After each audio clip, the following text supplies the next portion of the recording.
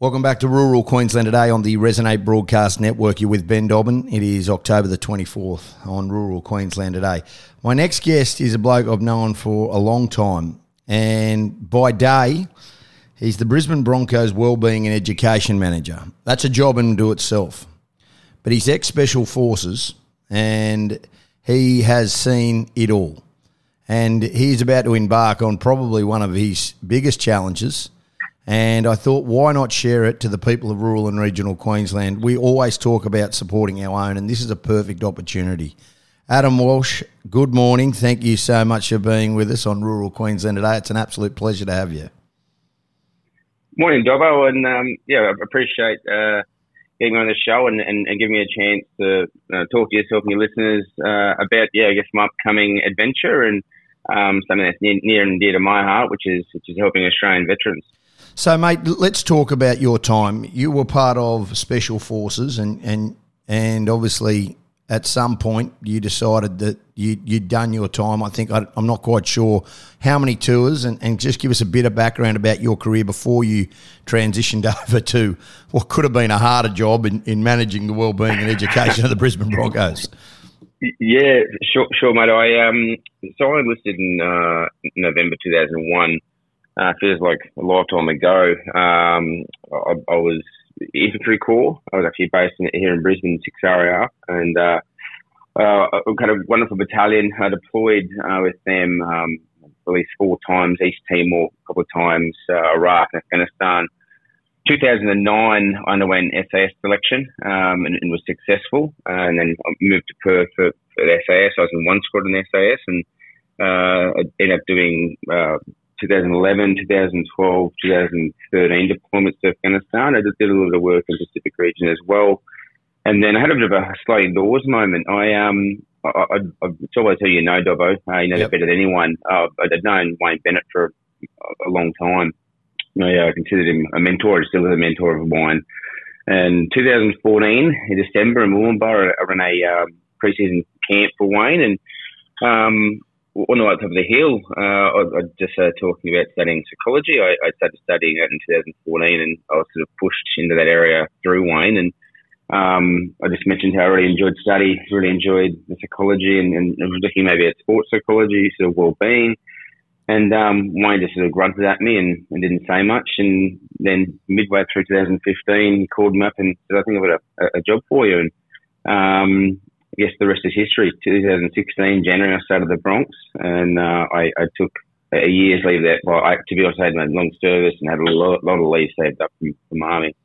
And the unit was very good, gave me a blessing to go away for a couple of years and see if I enjoyed that. And my decision point was September 2016 to stay. And I remember Wayne bringing me in the office and I said, "What am I going to do?" And I was actually looking at going back. I missed my mates and missed Perth and the job. And Wayne just sat me down and said, "Mate, if you can go back, that's no dramas, but you'll probably be a lifer." And and considering you haven't had much time with my kids and with your wife, that you might want to look growing up. So I listened to his wise words, and I haven't looked back since. It was my transition, to be honest, was a little bit easier than most because of the industry I am interested in the culture, although that's a supporting role now. And I was very lucky to have really good people around me for the first 2 years to help me uncoil and realise what it is to be a civilian and having to navigate, that landscape. And from there, I discharged in January 2020. So my transition was a bit different, and like I said, I'm really lucky to move to a fantastic role in a good work environment, good clubbing, good people, and it definitely helps to have Wayne Bennett there and help you for the first 2 years or so. Walsh, you really touch on a great point, and we're talking with Adam Walsh, former SAS and Special Forces operator, and he's now the Brisbane Broncos Wellbeing and Education Manager, which at some point we'll get to that in this conversation. But the transition from the Special Forces to mainstream society, for you had a club and you had a purpose and you had a mentor in Wayne Bennett, and even though he at some stages had moved on from Brisbane, you were still very close to him. But you were involved in a process. You know, you had to turn up to work every day. You had a job. You had some young men to look after. It wasn't the combat, but you still had a purpose. And so no doubt you did it tough in that transition at times, but there was a purpose, and so it was able to help you get through it. You had your wife and your kids around you, and look, all in all, you came through, and to me, you're an absolute pillar of society, how you've handled it. But not everybody has that luck, and not every person, men or women, that leave the forces have that, the veterans have that sort of pathway, and it's a difficult transition, and it's one that we probably, I think, in society, we absolutely applaud the people, men and women, that have fought for our country and protected our country. There's no two ways about it. We're so patriotic. But we just don't do enough for the veterans. We just don't have enough at this moment awareness. It's getting better, but it's an area of society that we really need to focus on. I 100% agree there, Dobbo. I think the big thing with the transition, once a soldier leaves, and funnily enough, it's very similar to elite athletes that happen, especially with the NRL squad, is when you're in the army, you're in a tribe, you have that community, camaraderie, you have purpose, mission. All you have to do is focus on your single role, and everything sort of unfolds and gets done around you. So when people step away in their transition, they lose a bit of self-identity, is lost. Obviously, like you said, the purpose, the reason they're up in the morning. They also feel very, or they can get social isolated. A lot of the young men and women in the ADF will go to a barracks town, like Townsville, and say they're originally from Wagga Wagga. Just put that out, Wagga Wagga. Yep. They move back to Wagga Wagga. They're away from their old army friends. There's probably been disconnect from their friends they've had. They've been away for 6, 10, 12 years in Wagga Wagga, so they've lost that connection themselves. Throwing the financial strain, especially for the partners, if they've been moving around job to job and all of a sudden they're both unemployed, looking for work, families straight with the kids having to move constantly. So there's that part as well. But yeah, the transition part for me is and I've gone through it, and I've said it before, I'm one of the lucky ones. Mine was made a lot easier from the work environment I moved into and the mentorship I had. But I really believe, I'm a strong believer in education. I think the education piece for the young women, men and women leaving the ADF should start prior, 6 months prior. Education, letting them point out who they are and their why, not just wearing the green uniform. They're more than that. Yep. I look at my cohort, Dobbo. So from the regiment, from 2009, there was about 13 of us operators who got the beret. Out of 138 who started, there's about 13 who made it that year. There's only probably 2 operators still left in the unit from our era. Half of us are doing really well because they've got gainfully employed, we've got purpose. Yeah, we've had hiccups here and there, and it's taken us a while to adjust. It's definitely foreign, and unfortunately, for the other half are still finding their feet. And it's the loss of identity, loss of purpose.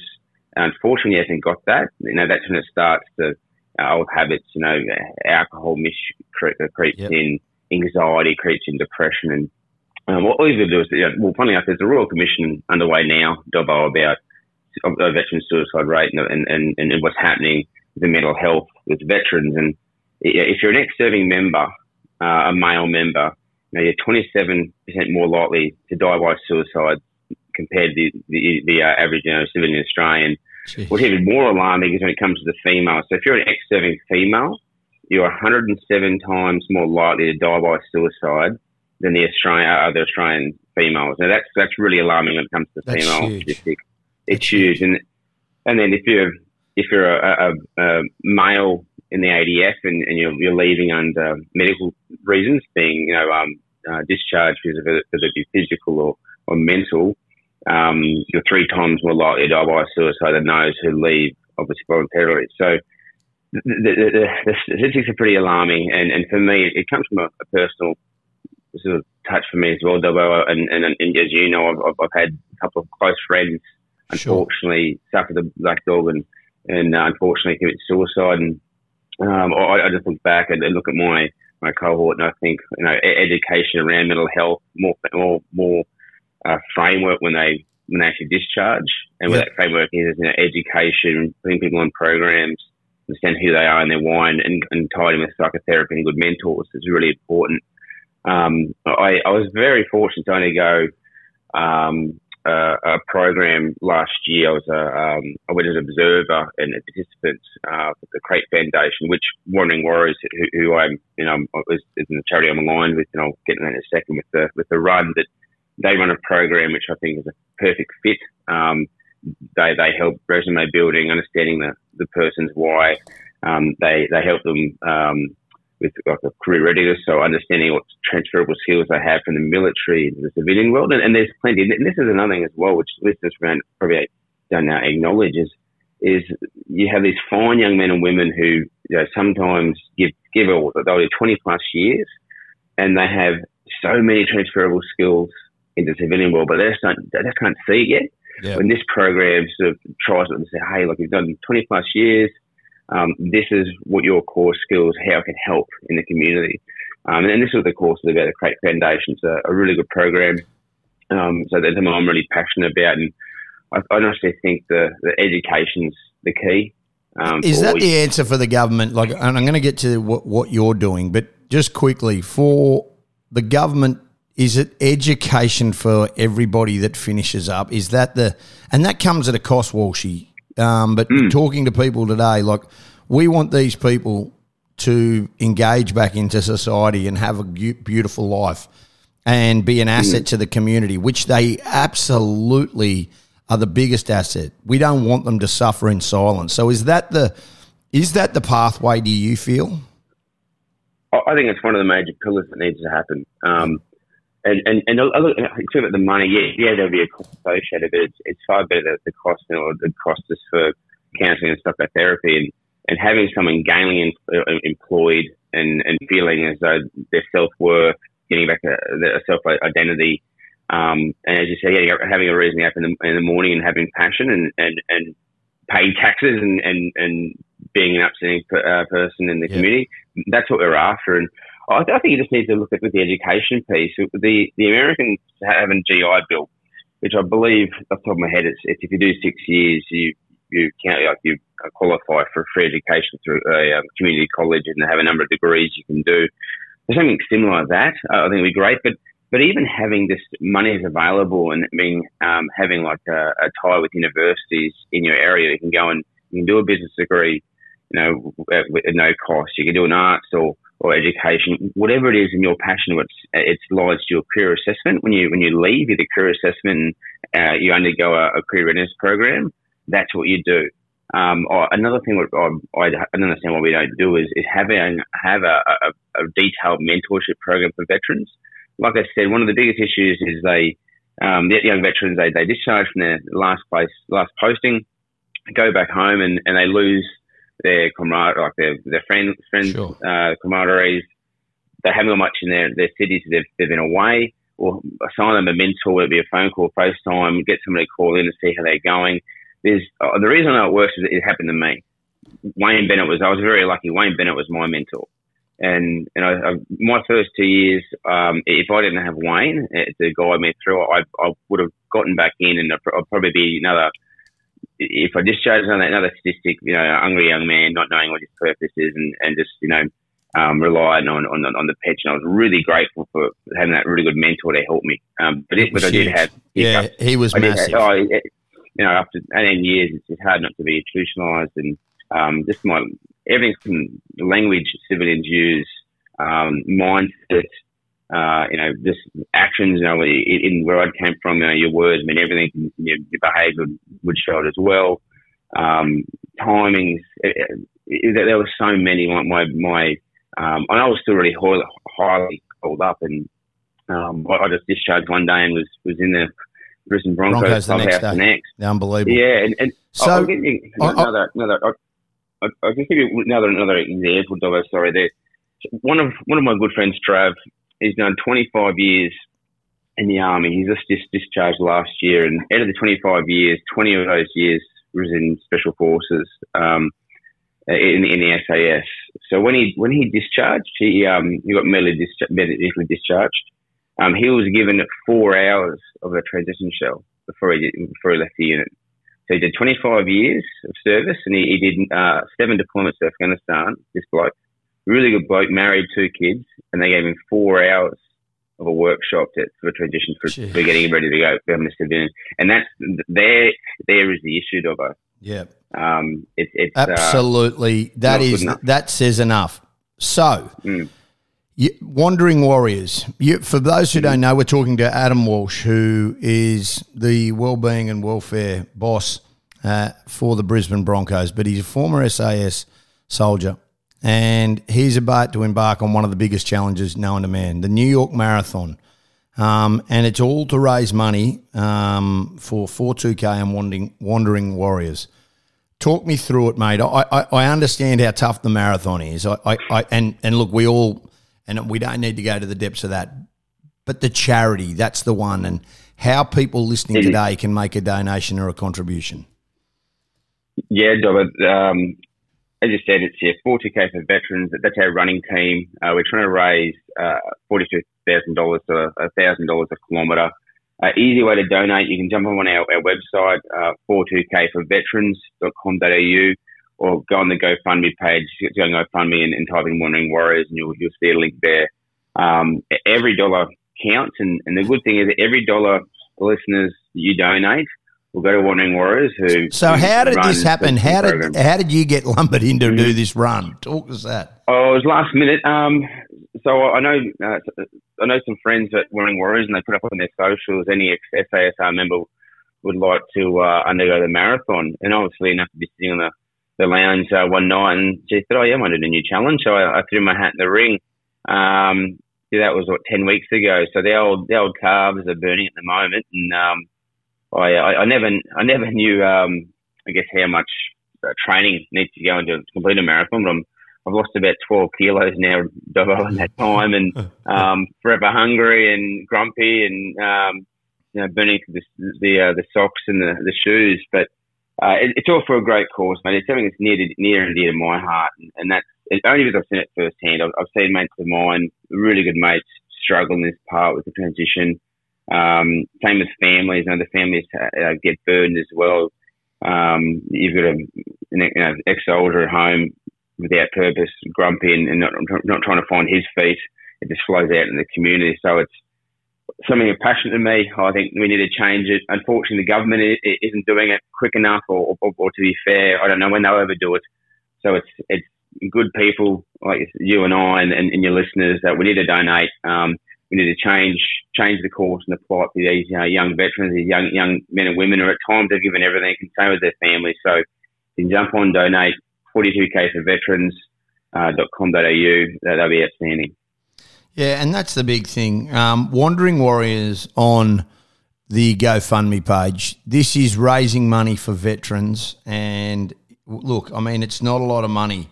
It really isn't. It's quite simple to just get on there. It's there.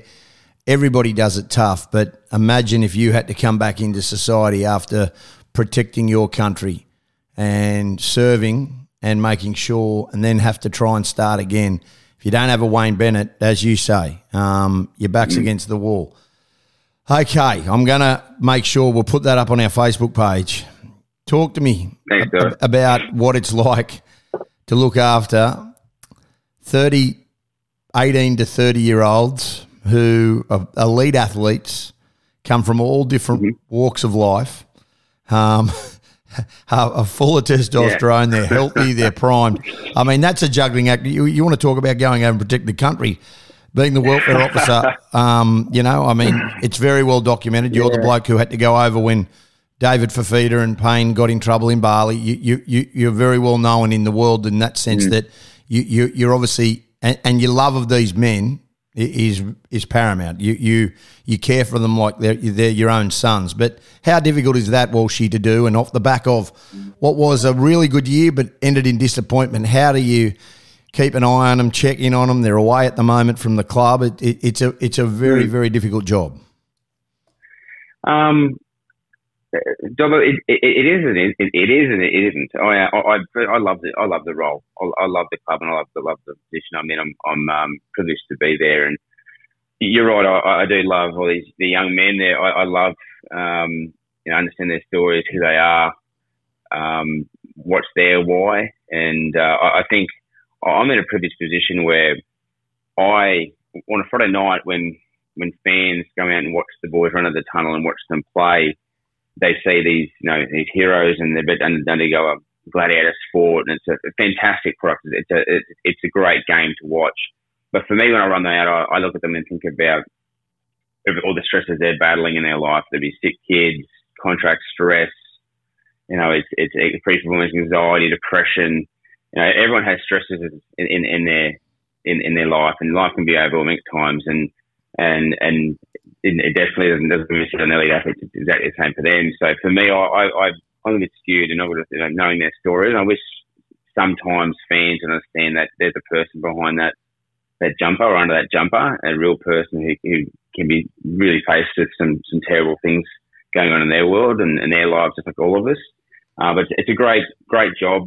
Pre-season, to be fair, this year has been really, really good. We've got a really good bunch of young men, and our staff are really close and really aligned. So I think Kevy did a really good job probably the last year or so, getting our team culture right, getting the right people under our roof, all aligned. And I guess you saw that this year. And we did have a wonderful year. We had a tremendous year. There's a lot of growth on and off the football pitch, and that's what excites me. I think there's still a lot more growth. Yep. Yes, next year is going to be difficult. We're going to find the 1%ers and hammer them home, but it's exciting. There's a real hum about the place. So I've actually been at work. I haven't really taken leave yet, and I was talking to a hair performance day Ballard yesterday, and there's still a real hum. We can't wait to get back and team with the boys and the staff are keen to find the extra gear. And I think we've got it. If you look at our squad, especially some key positions, they're still really young and youthful and learning. And that's an upside. So yes, it's going to be difficult, but what a great challenge. And Kev said it many times. We want to set a dynasty. We don't want to just come to the top. We're in a position where we should be. We should have always been top four. We should never ever let ourselves slip.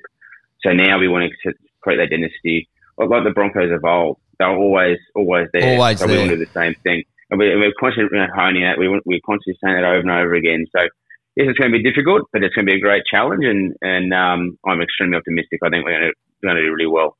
Oh, I've got no doubt. Adam Walsh, you are a great human, and Wandering Warriors on GoFundMe. Please go there and donate today. He's doing the New York Marathon, which many of us would never be able to do. He's doing that with a group, and their aim is to raise $42,000. Please contribute, and I mean that genuinely. I think it is such an important part of our culture that we look after our veterans. It's imperative. Great to chat, mate. Best of luck, and we'll talk again before you do it. Really appreciate you on the show this morning.